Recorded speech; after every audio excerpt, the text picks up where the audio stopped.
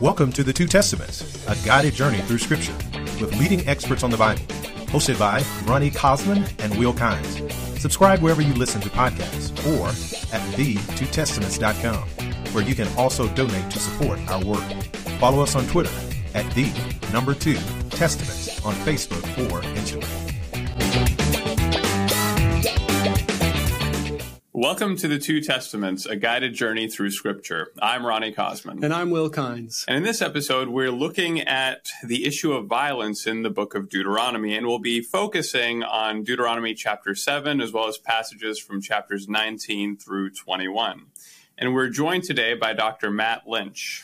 Dr. Matthew Lynch is Associate Professor of Old Testament at Regent College and Vancouver. He also did 2 degrees at Regent before his PhD at Emory. You know, I thought that maybe since you had done a couple of degrees at Regent, that you're Canadian, but I guess, are you or not? No, not Canadian. Okay. Grew up like an hour north of Philadelphia, but I wanted to go to Regent as a student for grad school because I liked... Well, I really love outdoors, so part of the attraction initially was just Regent's location on the coast near the mountains and all that. But also, it's a broadly evangelical institution, but it's not in the sort of Bible Belt geography where a lot of institutions are, and so I liked being out in the fringe of that world, and having to like think through faith and theology and scripture in this type of environment. So the geography, the ethos of Regent, at the time I went, they were called the Unseminary, and they would use that in their marketing to actually call it the Unseminary, and I liked that edginess to it. So for all those reasons, I was drawn here, and but I'm not Canadian. Yeah. Sorry about that. Sorry about that. We do apologize a lot. Great. Now, Matt is the author of 2 books on the topic of violence, which we're going to be talking about in this episode. And in a second, I'm going to ask him to show us those books. The first is Portraying Violence in the Hebrew Bible, a literary and cultural study, and that's published with Cambridge. And we're recording this in September, and just yesterday, Cambridge released a paperback version of that book. So if you didn't want to drop $100 or whatever the hardback is with the University Press, it's now an affordable purchase that you can make. The second is somehow the cardboard on the hardback cover costs $70. I don't know what it is, but like having a flexible cover just drops it down to $30. So it is a lot more affordable. Impressive. It's amazing. And then the other one is Flood and Fury, Engaging Old Testament Violence. That's with IVP, and that's not even out quite yet. So could you show us those 2 books and differentiate them from one another? What are you doing that's different in the 2? Okay. It just so happens I have them right here.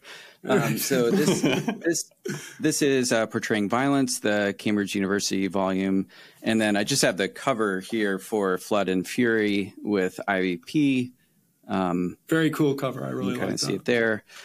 When I printed this today, I think I used Save Toner, and so it's got a brighter look to it in the final version. But they're 2 very different books. So sometimes people write an academic book and then popularize it, but this isn't that at all. There's probably a 5 to 10% overlap in subject matter. And the first book that I published with Cambridge is really focused on a ground-up question, is how I like to talk about it. How do biblical writers think about violence as a problem? When they're talking about it as a problem, what are the categories and ways of conceptualizing it that they use? And so this is like part of a larger concern I had around the subject of violence in the Bible, and that was that oftentimes interpreters will rush in with the assumption, which is a fair assumption, that there's a problem of violence over there in the Bible, and we've got to deal with it.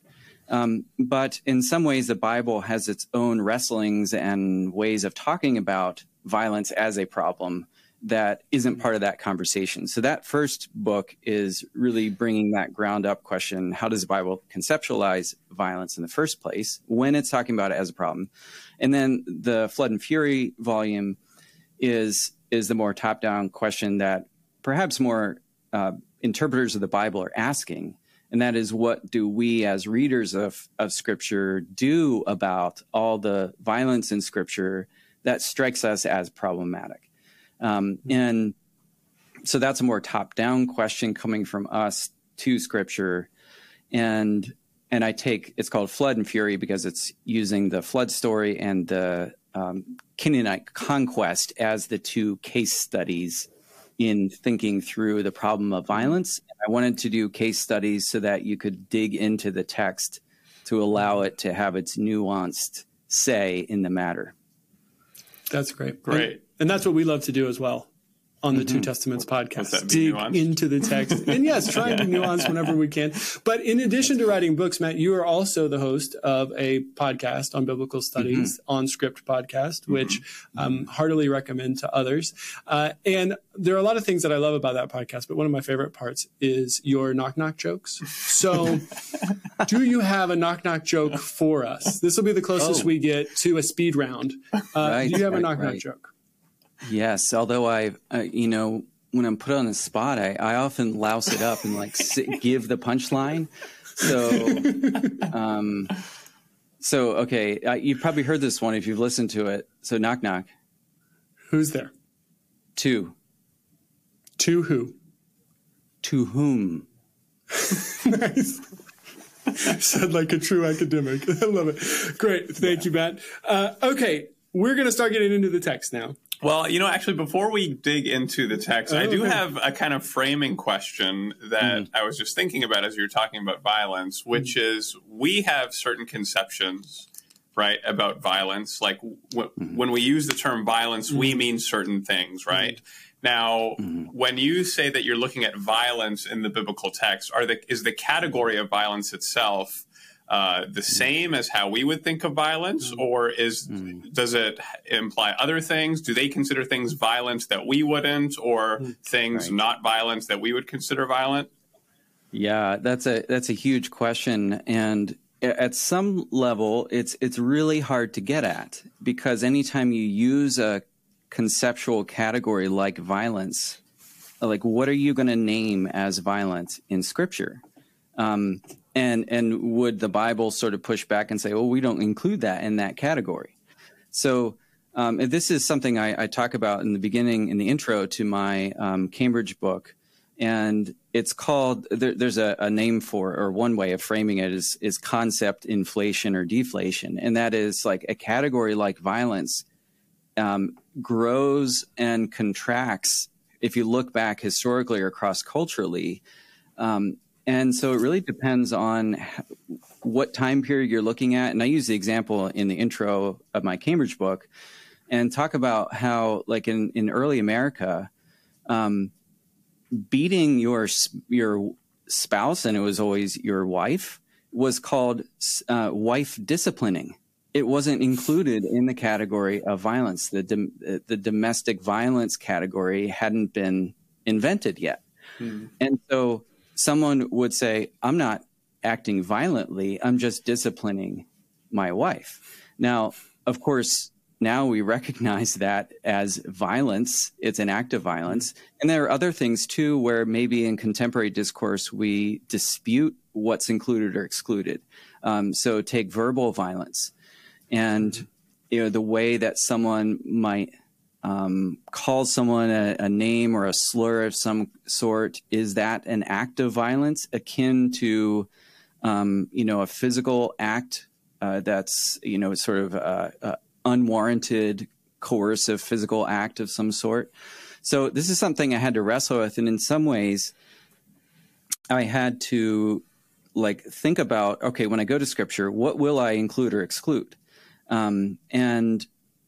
Maybe an easy example is the book of Joshua, where readers tend to see what happened to the Canaanites as violent.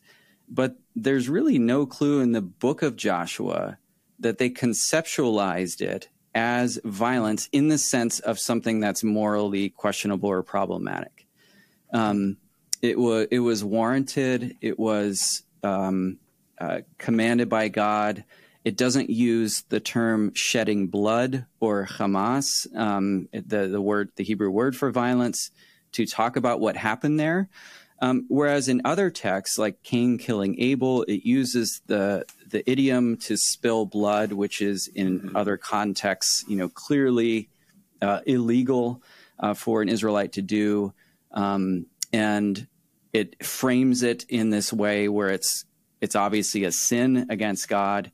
So that was actually my question in the book, is like, how do biblical writers conceptualize it? What do they include or exclude? And that was quite interesting because, some things that you would think biblical writers would want to include, like the Canaanite conquest, are not conceptualized that way. And then other things where you might be surprised that they're included would be things like an enemy taunting you or speaking against you in the Psalms and Proverbs, where that is included as an act of violence. Very interesting. Now, what first drew you to explore the topic of violence in the Hebrew Bible? There was a convergence of events probably that contributed. When I was in grad school here at Regent, I was taking a course on Joshua, and this was right after 9/11. And the Iraq invasion was imminent, 2003 invasion.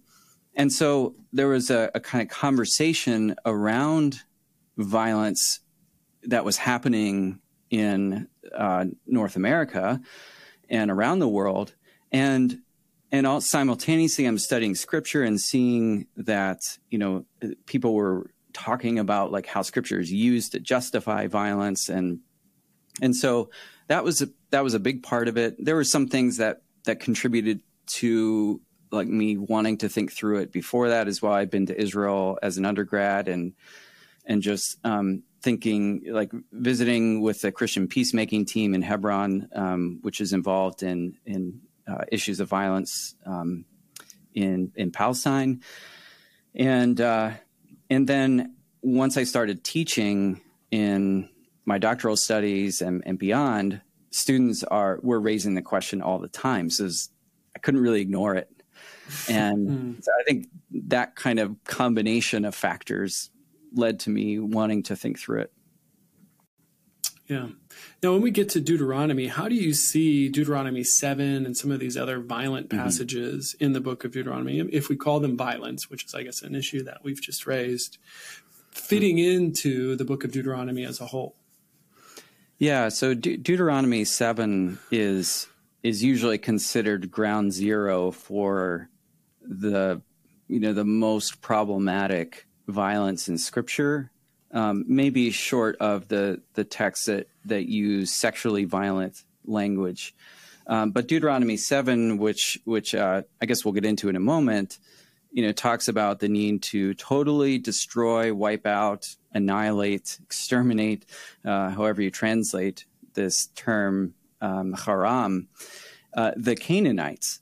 And so this, it's one thing I'd want to say at the outset in terms of how it fits into Deuteronomy, though, is that it's very uncompromising, potent language. So it doesn't mince words. It's not nuanced. It's not trying to make you feel comfortable. So it's real in-your-face language. And it's part of a two-sided phenomenon that you have to see in Deuteronomy. And the other side is total, uncompromising loyalty to Yahweh. And so Deuteronomy 6 really expresses that with the Shema and so on. Hear, O Israel, Lord our God, the Lord is one. You shall love the Lord your God with everything. And so there's total devotion to Yahweh and total rejection of the Canaanites because of the threat of idolatry. So the two poles to kind of wrestle with in Deuteronomy are idolatry on the one hand and loyalty to Yahweh on the other. And Deuteronomy wants to say there's no middle ground. You're either on one side or the other. And if you're on the idolatry side, you not only put yourself at risk, you put the whole community at risk and the whole land itself. So everything is at stake with which side you're gonna choose. And that's Deuteronomy's rhetoric too, of like, there's life and there's death. So choose life. And so I think thinking about Deuteronomy's rhetoric and realizing that Deuteronomy is drawing from earlier traditions in the Pentateuch, but just sort of ratcheting up the rhetorical potency, to 11. Yeah. Now, Matt, what for you is the most difficult thing to understand about violence in the Hebrew Bible? What's most challenging for you? Yeah, I think to me, the most challenging are the places where God commands Israel to enact violence in ways that go well beyond even conventional warfare. So I've never been in the military. I've never been in combat. And so, but I imagine that the violence between combatants in war is awful enough. But to then be commanded to run your sword through men, women, children, animals is just inconceivable. And so that God would outsource that to his people in ways that would presumably cause all sorts of moral injury to them, let alone the violence that they would enact in others. Like, why not adopt these children if that's the concern, or there's so many other possible ways forward if it was about getting rid of the Canaanites. So that's a huge one. And then like in Deuteronomy 20, where it says like, you've got to kill all the men in war, but you can take the women and children. So there you've got like enslavement of people, taking women for your own sexual use. These are really difficult texts. So it's tough. Yeah. It is tough. And we're going to look at some of those texts right now. So let's take a deep breath and then dive in. So Deuteronomy chapter 7, 1 and 2 says, when the Lord your God brings you into the land that you are about to enter and occupy, and he clears away many nations before you, the Hittites, the Girgashites, the Amorites, the Canaanites, the Perizzites, the Hivites, and the Jebusites, 7 nations mightier and more numerous than you. And when the Lord your God gives them over to you and you defeat them, you must utterly destroy them. Make no covenant with them and show them no mercy. So what is actually being commanded here in this passage? Yeah, I think, these, if you just had these first 2 verses, and we'll talk about the effect of adding 3 to 5 on top of these, or 3 to 6. If you just had these 2 verses, it's a pretty straightforward command to completely annihilate these 7 groups of people that occupy the land of Canaan, where Israel was entering. And it's probably worth noting as an anecdote that this list of 7 is repeated elsewhere, but sometimes you get 6 nations, with the Girgashites omitted. And in one place in Genesis 15, you get 10 nations. So they seem like stylized lists of nations. It's an odd thing to not be specific if you're going to ask to wipe out nations. So that itself maybe raises some questions about what's intended here. But in any case, you've got these occupants of the land, and it seems like they were not to, make a deal with them. They weren't to negotiate, obviously no treaties. And then on the other hand, the sort of ethos that's to characterize this attack is the absence of mercy, which is another kind of striking element here rhetorically, because mercy is one of the defining characteristics of God in Exodus 34, for instance. And so to eliminate mercy from the way that you carry out this attack is meant to jar you, I think. And is there anything either in Deuteronomy or elsewhere in the Hebrew Bible that fills out let's say, the identity or the picture of these nations to kind of provide a rationale for that could justify something like this? Yeah, there are a couple things. Genesis 15 says that God tells Abraham, you're going to inherit this land, but it's going to be 400 years. So sit tight. And because the sin of the Amorites has not reached its completion.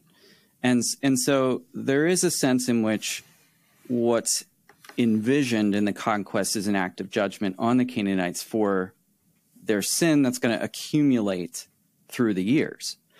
And that itself is probably a cultural disconnect for a lot of us as interpreters, that sin would accumulate because, even within the Old Testament, the sins of the fathers, children are not to be judged for the sins of their parents, but yet here you have the concept of accumulation. But in any case, it doesn't specify what they are. Elsewhere, we hear that in Deuteronomy 9, for instance, that God was not bringing them into the land because Israel's more righteous than the Canaanites, so they're perceived as wicked in some way. Right. And then Leviticus 18 and 20 talks about the sexual sins of the Canaanites as having defiled the land, and the land needing to be purified from that through the expulsion of the Canaanites. And it's set in the context of warning Israel not to commit sexual sins that would also defile the land. So, some people talk about like child sacrifice happening in Canaan. It's a little unclear like where it was occurring and who's involved. There's this god Moloch that is connected with child sacrifice, which might be another name for Milcom, the god of the Ammonites, but the Ammonites isn't one of those 7 nations. So if it's child sacrifice associated with Moloch, then why not wipe out the Ammonites over there if that's the big deal? So I don't think we're meant to have a picture like the Bible never says that like every single Canaanite sacrificing their children left, right, and center. Right. And in fact, and it's interesting in the book of Joshua, there's no moral rationale given for the expulsion of the Canaanites. And it doesn't even really, except for in one place, raise the issue of idolatry of the Canaanites. So when it comes to the actual conquest itself, the immorality of the Canaanites is not put front and center. But in apologists who are trying to justify and say, here's why God wanted them why it was justified, they tend to maybe amp that up too much, I think, more than the Bible itself does.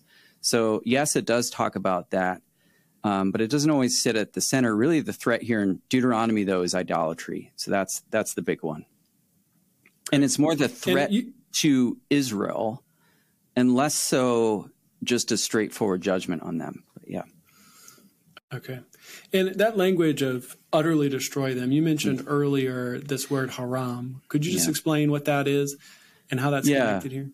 Sure. So the verb haram, and it's often written harem, the noun form of this, is a term that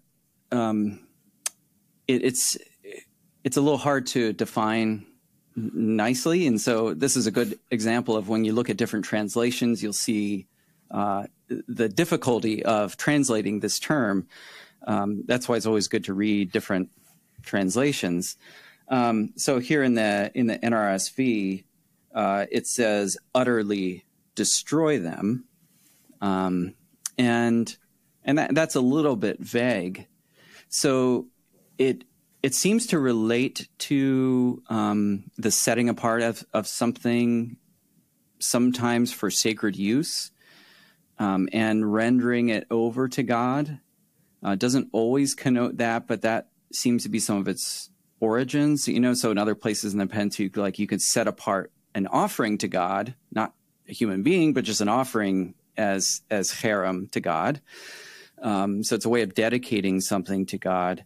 And here it's like the Canaanite nations are devoted to destruction, which is another way of translating it. They're set apart and rendered untouchable by the Israelites and given over to God in some way. So there's a sacral dimension to it where, and this raises other challenges with this text, where it's almost presented as a kind of act of worship.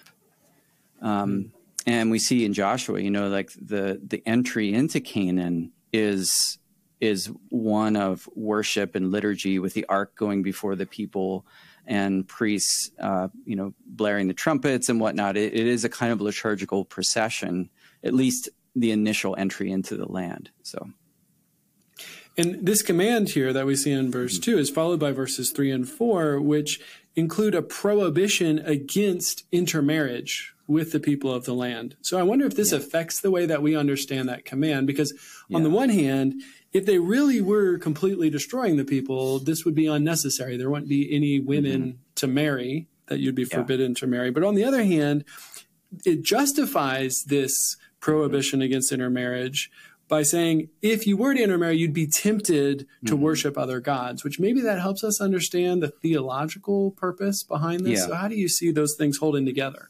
Right. So now we're getting to the rationale, and it all relates to the threat of idolatry. Why would you not want to intermarry? Well, it's because idolatry can be introduced through marriage. And of course, when Deuteronomy is reaching its final form, sometime probably in the exile or later, readers are hearing King Solomon in the background.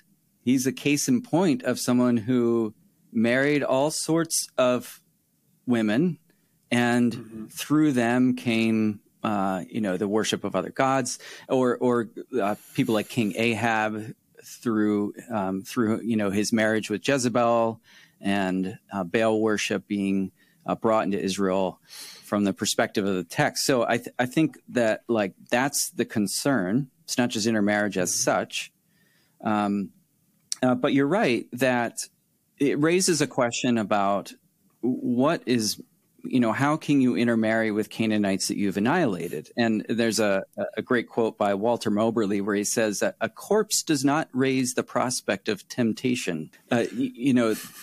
People have wondered, okay, are verses 1 and 2 rhetorical, over the top language? And then when it comes down to how you live this out, is the concern really about intermarriage and avoiding idolatry?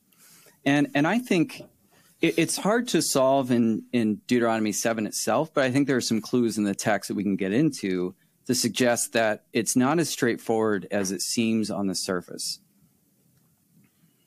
Now, do the following verses reinforce maybe the rationale or give us more clues to the theological purpose? So we read this in verses 5 and 6.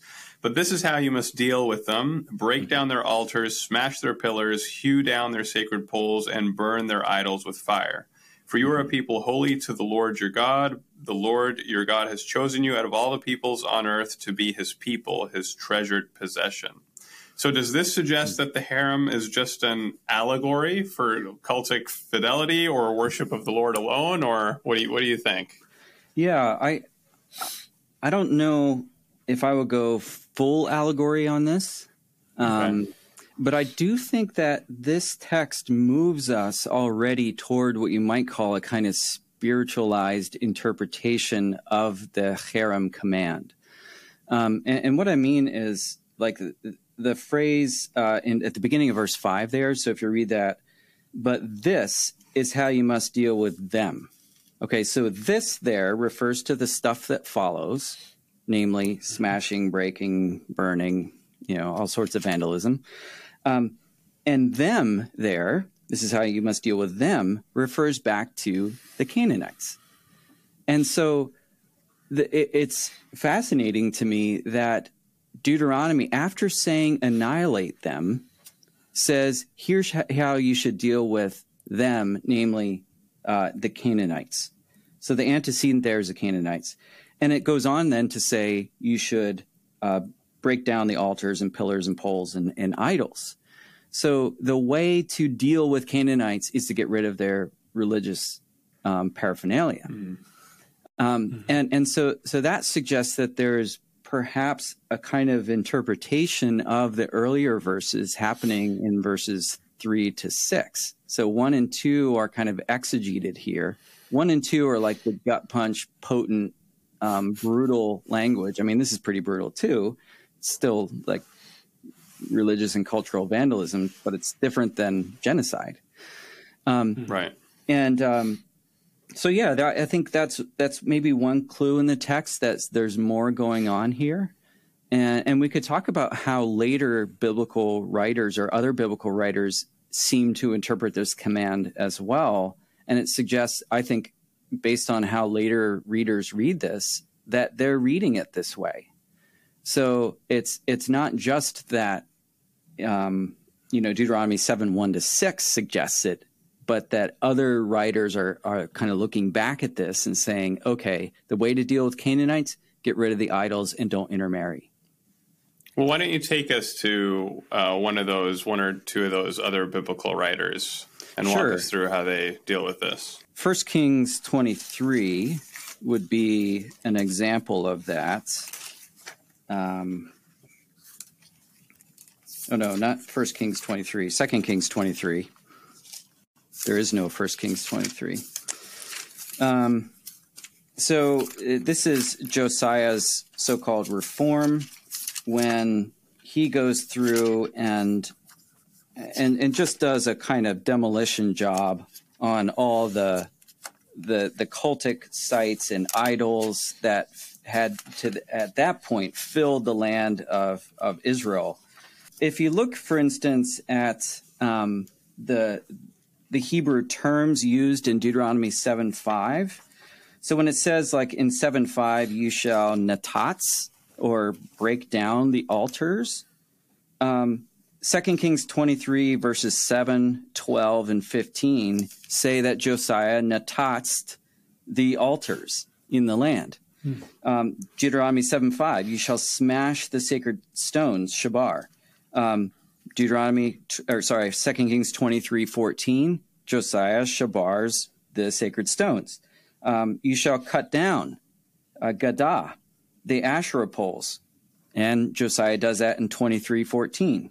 You shall burn Saraph, the idols, and Josiah does that in 23:4, 6, 11, and 15. So it's like Kings is showing us that Josiah is having, discovered the book of the law in the temple, is now enacting what the book of the law says to do. But interestingly, it doesn't say that he hunted down every last Canaanite in the land and harammed them.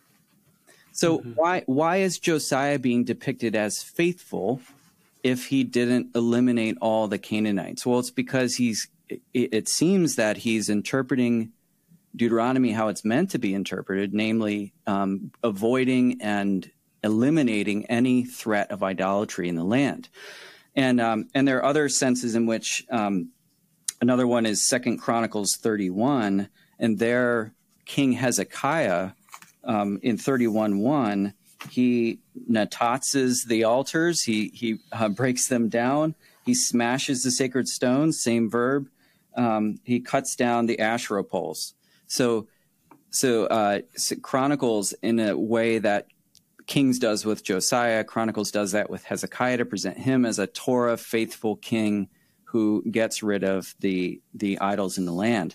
And one of the most interesting, perhaps, is in Joshua's farewell speech to the Israelites in Joshua 23 and 24, where, having just initiated the conquest, and of course there were all kinds of Canaanites left in the land, his word to them was that they should avoid the idols that were among them and avoid the threat of idolatry. And so for Joshua at the end of it, in his farewell speech, to be saying, not annihilate every last Canaanite, show them no mercy, but avoid the idols and don't intermarry, that suggests that already within the book of Joshua, there's that kind of reading of Deuteronomy that we're talking about here, namely a kind of, I don't want to, like, spiritualizing maybe gets the wrong sense because there is a very physical dimension to it, but it is a sort of spiritualization of the spirit of the law of Deuteronomy. There are other texts. So when you read, yeah. So when you read this in Deuteronomy, do you you still retain that it's still kind of a command of violence against the Canaanites and all the other inhabitants and the cultic, this kind of devoting the cultic object to destruction, or or do you want to place the emphasis on the devoting the cultic objects and the idols? Yeah, it's like there are enough. I guess I would say there's enough in Deuteronomy 7 that makes me wonder if it's not already being reframed right then and there. Okay, so 1 and 2 being that literal destruction, but then 3 to 6 coming along and saying, here's how to interpret that. So there might be an interpretive layer already within Deuteronomy. The other maybe intriguing things is that even the command in 1 and 2 is set in the context of them already being in the land. So it says, when the Lord your God brings you into the land you're about to enter, and he clears away many nations before you. So this is all after the conquest. Mm-hmm. And so it's not even describing how the conquest should take place, which is kind of surprising. And then it says, this is how you should deal with the Canaanites. Right. Smash the... But back to Joshua, which you mentioned, at the end of the book, you've got what Joshua says. But towards the beginning in Joshua 6, you've got Jericho. And after Jericho is conquered, Joshua, we're told, kills everybody in the city, right? And wipes them out in a way that sounds a lot more like verses 1 and 2. So what do we do with that? Yeah, and totally agree. And so Joshua is actually... Rahab is spared, right? Yeah. It's just Rahab and her family are spared, Yeah, so Joshua is another matter. And Deuteronomy 20 to some extent. Deuteronomy 20 doesn't have the same nuance that I think 7 does.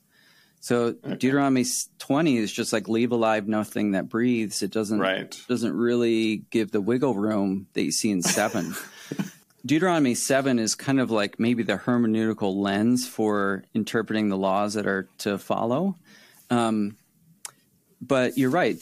Joshua has when it describes the actual conquest, it seems to depict in some cases Israel wiping out, for the most part, all the Canaanites. A literal enactment of Deuteronomy 7, 1 and 2. And actually nothing about 3 to 6, oddly enough. Like, it doesn't describe them smashing down the pillars and the idols, the stuff that you would think like a Deuteronomic book would want to really draw our attention to. But I think Joshua leaves us in the discomfort of the fact that you can still read this literally. I mean, you can see why a Israelite reader, later readers would see what's happening in Jericho and say, yep, that's being faithful to the Torah. But then there are other things going on in Joshua that I think are really fascinating and wonderful and problematize a straightforward genocidal reading. Right. Now, after these first 6 verses of chapter 7, the text zooms out a bit to put them in the broader context of the Lord's covenant with Israel. So let's zoom out as well and just look at the rest of the chapter. Is there anything else in these other verses 7 to 26, that can contribute to the way we understand the way that violence is portrayed here? Yeah. So Deuteronomy 7 and 8 are really trying to make sure that Israel doesn't have a kind of cultural or nationalistic superiority as they go about this conquest. So, it's like Moses is quick to say to the people here, it was not because you're more numerous that the Lord set his heart on you, and so on. And so the people are to remember who they are as a people, a small people. They're a tiny population, the big numbers in Exodus aside here. So they're a small nation coming into the land. The other thing that I think is interesting is Deuteronomy 7:22, where it talks about the nations again. And it says, the Lord will clear away these nations before you. So there it's not really an action of Israel, little by little. And so, if you read 7:1 and 2 on its own, you'd think it was a kind of a blitzkrieg that's envisioned here, like go in there, wipe them all out, annihilate, show no mercy. Then 7:22 stands in tension with that and says the Lord's going to clear them out little by little. You'll not be able to make a quick end of them.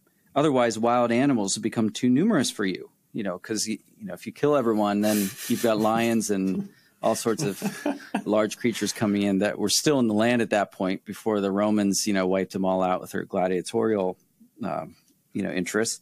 So, and then it goes on to talk about how God's going to hand over their kings to you. And that's what we do see in Joshua. There's a real emphasis on the defeat of kings in these in the conquest accounts. So anyway, there are interesting elements later in the chapter that raise further questions.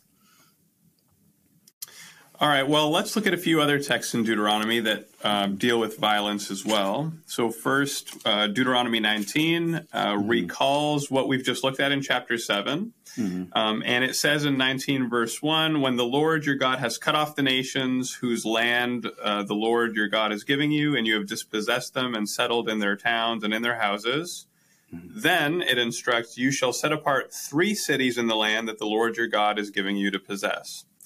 You shall calculate the distances and divide into 3 regions the land that the Lord your God gives you as a possession, so that any homicide can flee to one of them. Mm-hmm. How do these cities of refuge help deal with violence in Israel? Yeah, so this is kind of the geography of justice that I think Deuteronomy is really interested in. And that is to make sure that everyone has an equal chance of making it to a refuge city if they unintentionally kill someone. And it goes on and gives an example of, like, if you're cutting down wood and the axe head flies off and kills someone, and then you can imagine, like, that person's brother is going to, like, come hunt you down, then you book it to one of those refuge cities, and then you're held there so that there can then be a fair trial to make sure that, to see what the nature of this was. It turns out that you had it in for this person, then you're going to be handed over and executed. But if it was unintentional, then you're protected from it talks about, like, the heat of the moment kind of taking over an avenger, and they kill you. And the risk that the thing that Deuteronomy wants to avoid is unjust blood being shed.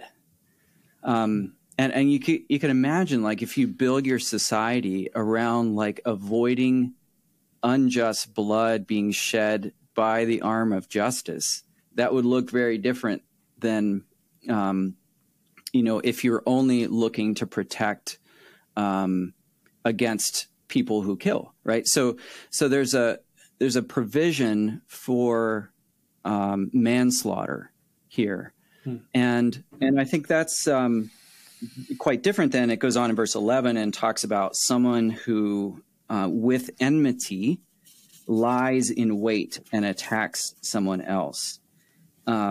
Then that person is handed over to the avenger of blood. That's the person who enacts the capital punishment, and they're put to death. And you get that same phrase, show no pity.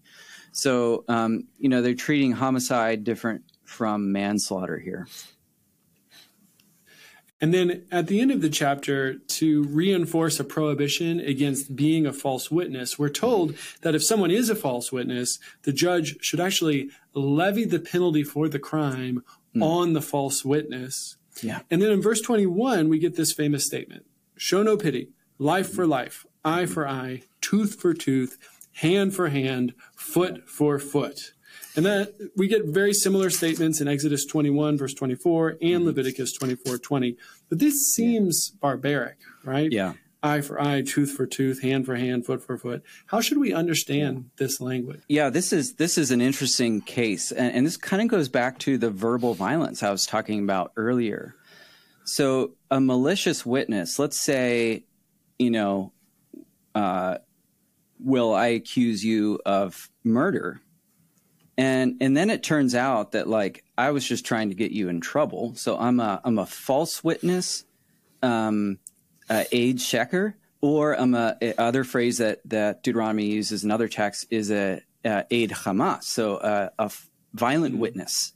Mm-hmm. So the law treats what I've done as an act of violence against you, and so I'm judged for what I accused you of doing, falsely accused you.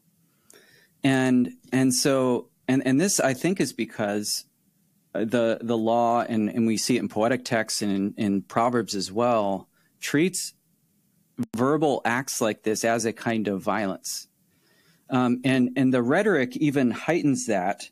So for instance, like I talked about verses 11 to 13, where it's describing homicide. You have someone who lies in wait, and then they attack, and literally it's they rise against someone, use the Hebrew verb kum, and takes the life of that person. So you have like the sort of preparation, rising up and attacking.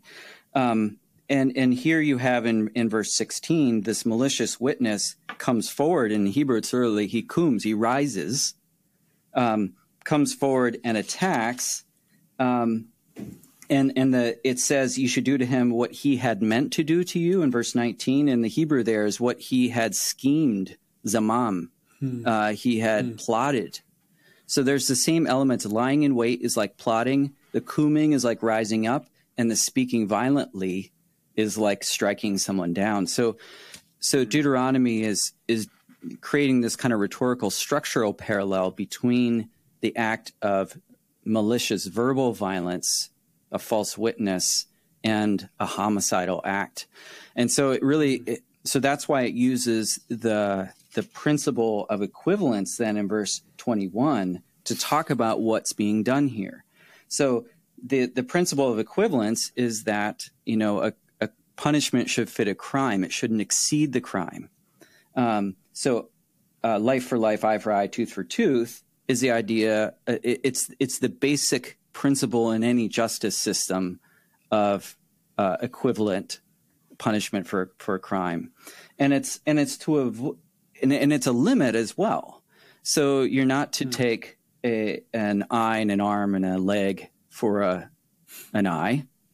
It's to be equivalent, and so by establishing this principle of equivalence, it gives a kind of baseline for justice. Now, in a particular case, a victim's family might say, we'd rather have financial compensation than the death of this person or something like that.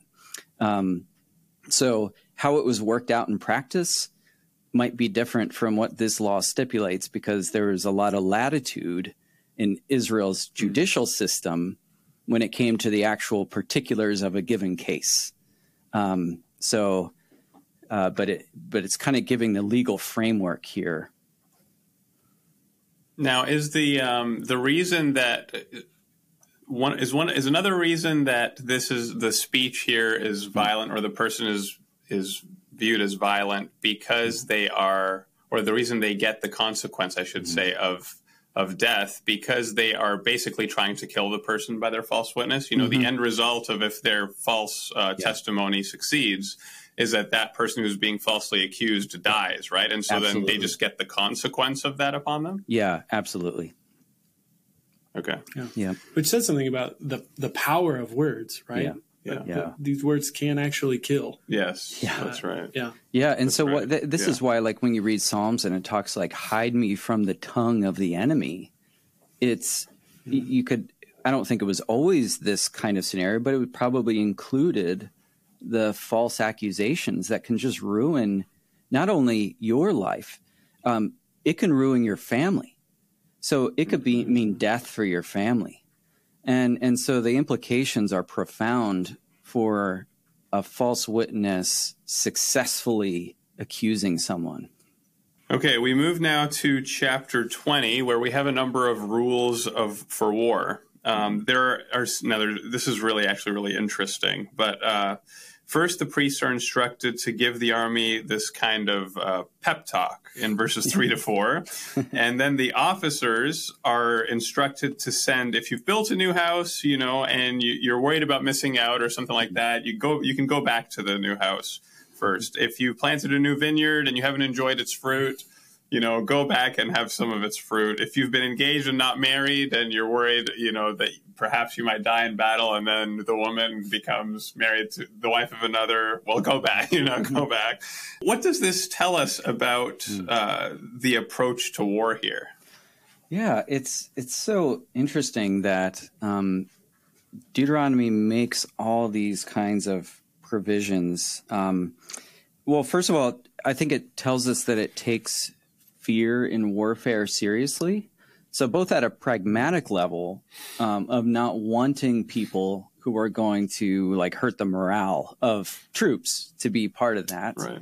But then on at the level of the person in question, taking seriously the fact that war inspires fear, might be debilitating to someone. So there's that aspect, which is, I think, absolutely remarkable. Instead of, you'd think in Deuteronomy it would be like, you should ruthlessly eliminate that fear from among you, just don't fear or something like that. Deuteronomy takes seriously the fear of the Israelites. There's that practical matter. And I think it also shows the value it places on the domestic sphere as well, like the home, the family, the land. So attending to marriage is a kind of core issue for the Israelites, and attending to your vineyard is absolutely important and to be taken seriously as going to war. And so you don't have the kind of elevation of the warrior in this text above the vineyard worker or domestic life. And so I find that intriguing, and the fact that this doesn't sort of foreground the training for warfare or anything like that. It's all about all the reasons that you might not want to go to war. In the interest of time, let's deal more quickly with the rest of chapter 20 so that we can get to chapter 21. So two other things in chapter 20 that are interesting related to this question. The first is verses 10 to 18, where we get two different sets of commands for how cities that are conquered should be treated, depending on whether those cities are within the promised land or not. And then at the end of the chapter, we've got this really fascinating bit about trees and how trees should be treated. So thoughts on those two aspects of the chapter? So cities that are far away, in other words, not inside the land, if they're going to war, they're to offer peace first, and before laying siege to it or attacking. And so that's diplomacy there before anything else. But then it says, by contrast, if they're near, you're to wipe them out, and you get that kind of uncompromising rhetoric again. And this is the background to the story in Joshua, where the Gibeonites pretend like they're a nation from far away so that they can enter into a covenant with Israel, and then Israel is tricked, and then they end up having to defend the Canaanites against the Canaanites, which is fascinating. But it's also I haven't looked into the scholarship on this, but I do wonder, when it gives the caveat there about the towns that are near, in verses, I guess it would be 16 to 18, where it says they're to be wiped out, if that's not a later interpolation, because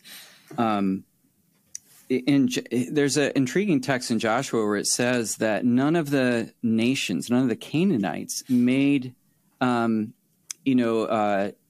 agreed to peace terms with Israel.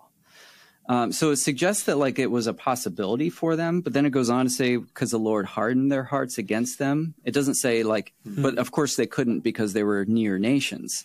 So there might be a kind of complex back history to the way that Joshua and Deuteronomy relate on this subject of peace terms or not.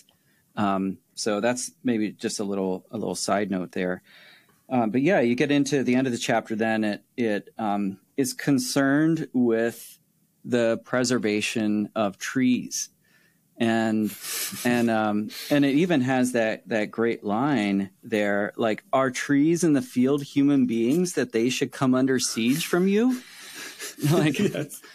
Which is, just a beautiful moment, I guess, in an otherwise challenging text, where the idea is, well, first of all, that's your future food source. So it'd be stupid to cut down fruit trees.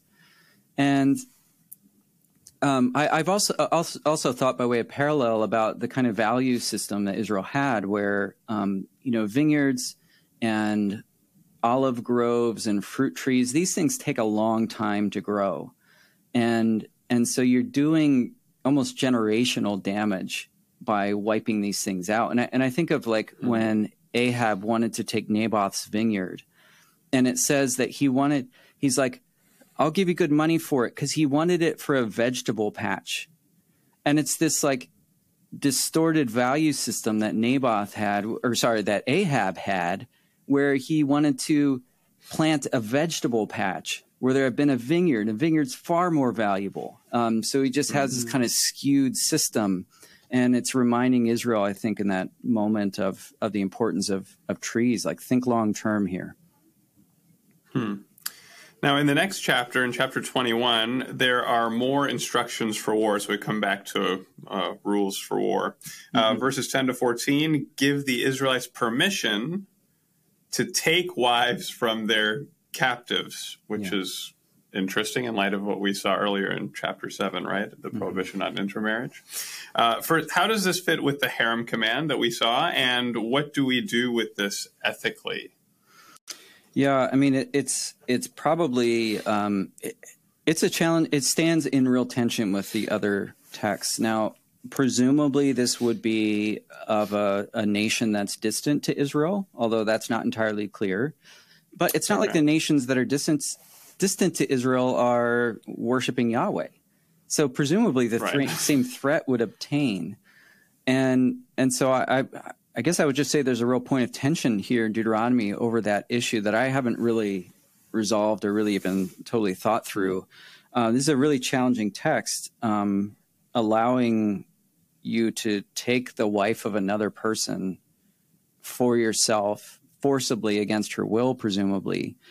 And now it does kind of give this, like, period of mourning. And so I guess that creates something of a buffer, or, like, you can't just, it prevents immediate rape, but that's little consolation, right? Sure. But that might be what it's mitigating to some extent. So some of these laws are just dealing with realities of war and trying to put limits on them, and others are setting forth an ideal. And this is definitely on the other end of the spectrum from an ideal. Yeah. All right. So in the interest of time, we're going to skip over the passage earlier in chapter 21 that I just really love, which is when you find a dead body and it's just out there and nobody knows who killed this person. Yeah. But in ancient Israel, instead of starting a Netflix documentary or a true crime podcast, what you're supposed to do to deal with this is to find the closest city and take a heifer, break its neck in a wadi, and then have the elders wash their hands and say, we didn't have anything to do with it. Yeah. It's very... Well, you've just unpacked. You've just retold the whole thing. It's an elimination. Dealing with unsolved murders, and it, like, because even if you don't know who's culpable, the land itself still bears the guilt of this crime, and so you've got to deal with. And this is where, like, Israel's understanding of violence differs from a lot of the modern understandings, and that is that, like, it affects the physical world, it affects the community. And so there's something that still needs to be dealt with, even if you don't have the perpetrator. And that geography of justice is important here, too, because you're measuring to the closest town. And so, like, where things are in relation to each other is important to Deuteronomy for maintaining justice. Okay. And maybe the fact that it follows right after that section with the trees at the end of chapter 20, there is that in relation between the land and the violence in the land. To finish up our discussion of the text, we got a couple questions from Twitter. We let people know that we were going to be interviewing you, and a couple of people asked some questions that they would love for us to ask you. So I'm just going to throw those at you and see what you think about them. One of them is from Cody Float, and he was asking about the question of analogy. So I think what he's getting at is divine accommodation, the fact that could we see this language of violence as God accommodating himself to the way that humans think, and perhaps in the ancient world as well? Is that a way that we could think about some of these questions related to violence?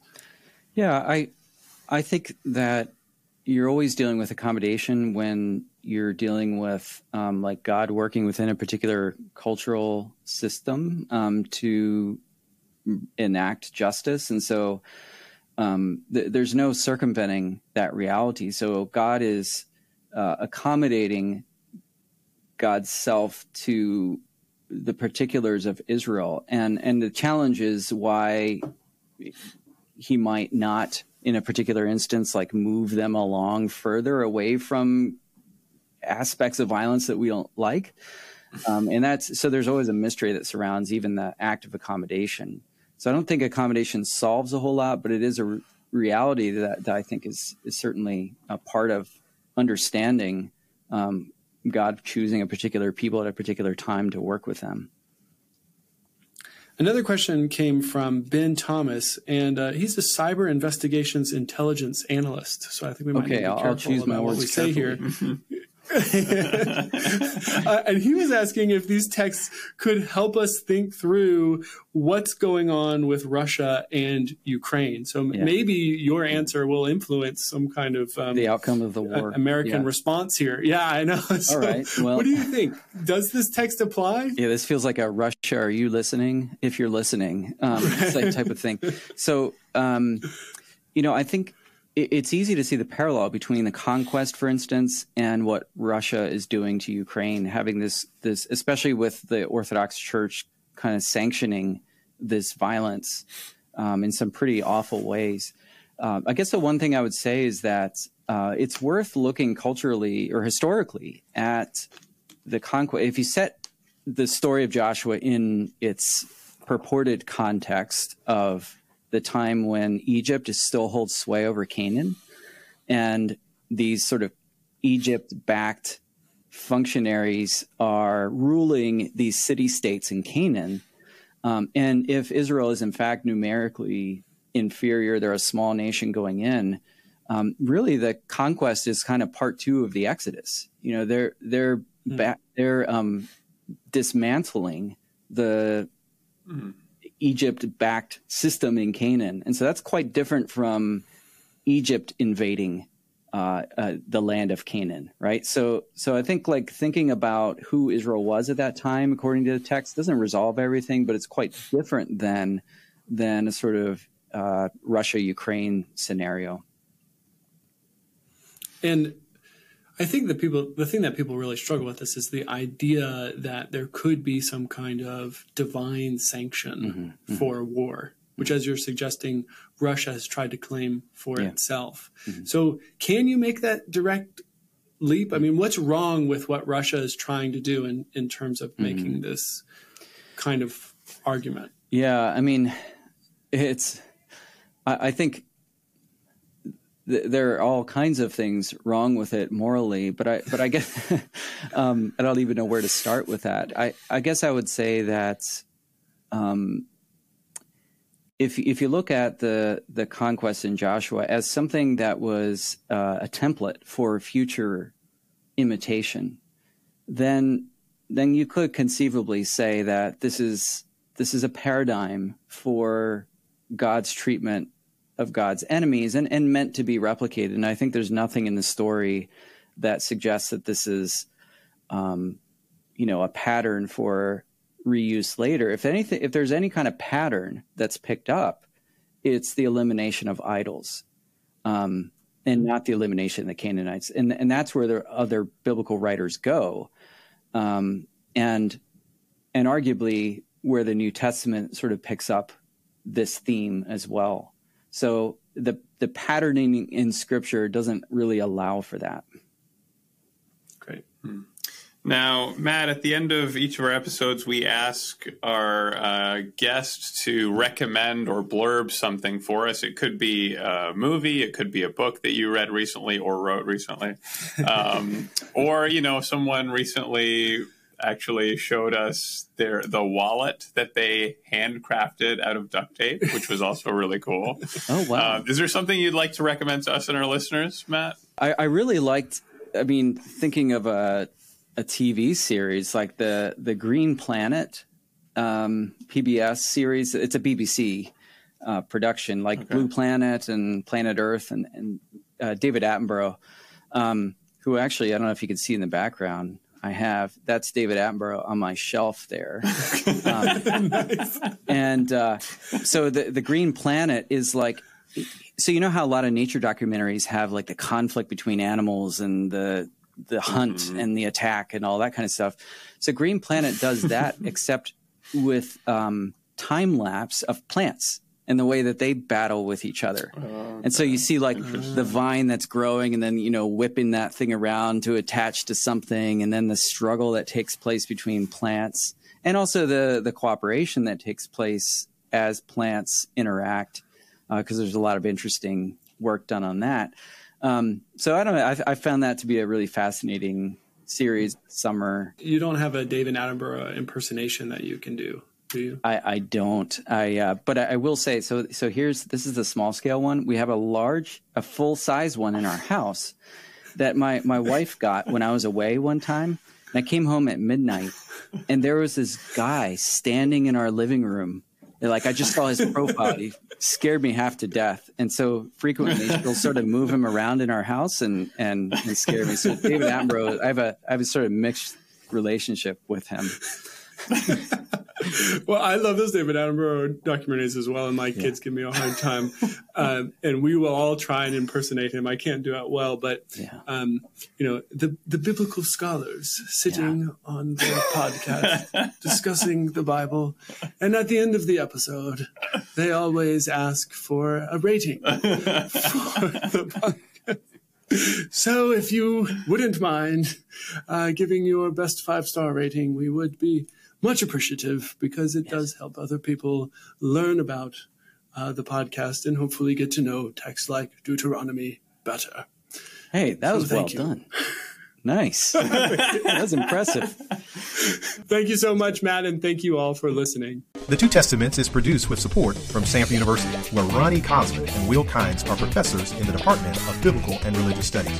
Thanks to you, our fellow travelers, who support this journey by donating on our website, thetwotestaments.com. Thanks also to Cam Thomas, Joe Zelder, and the team in the Samford Faculty Success Center, and our student assistants for their help with production, editing, and promotion.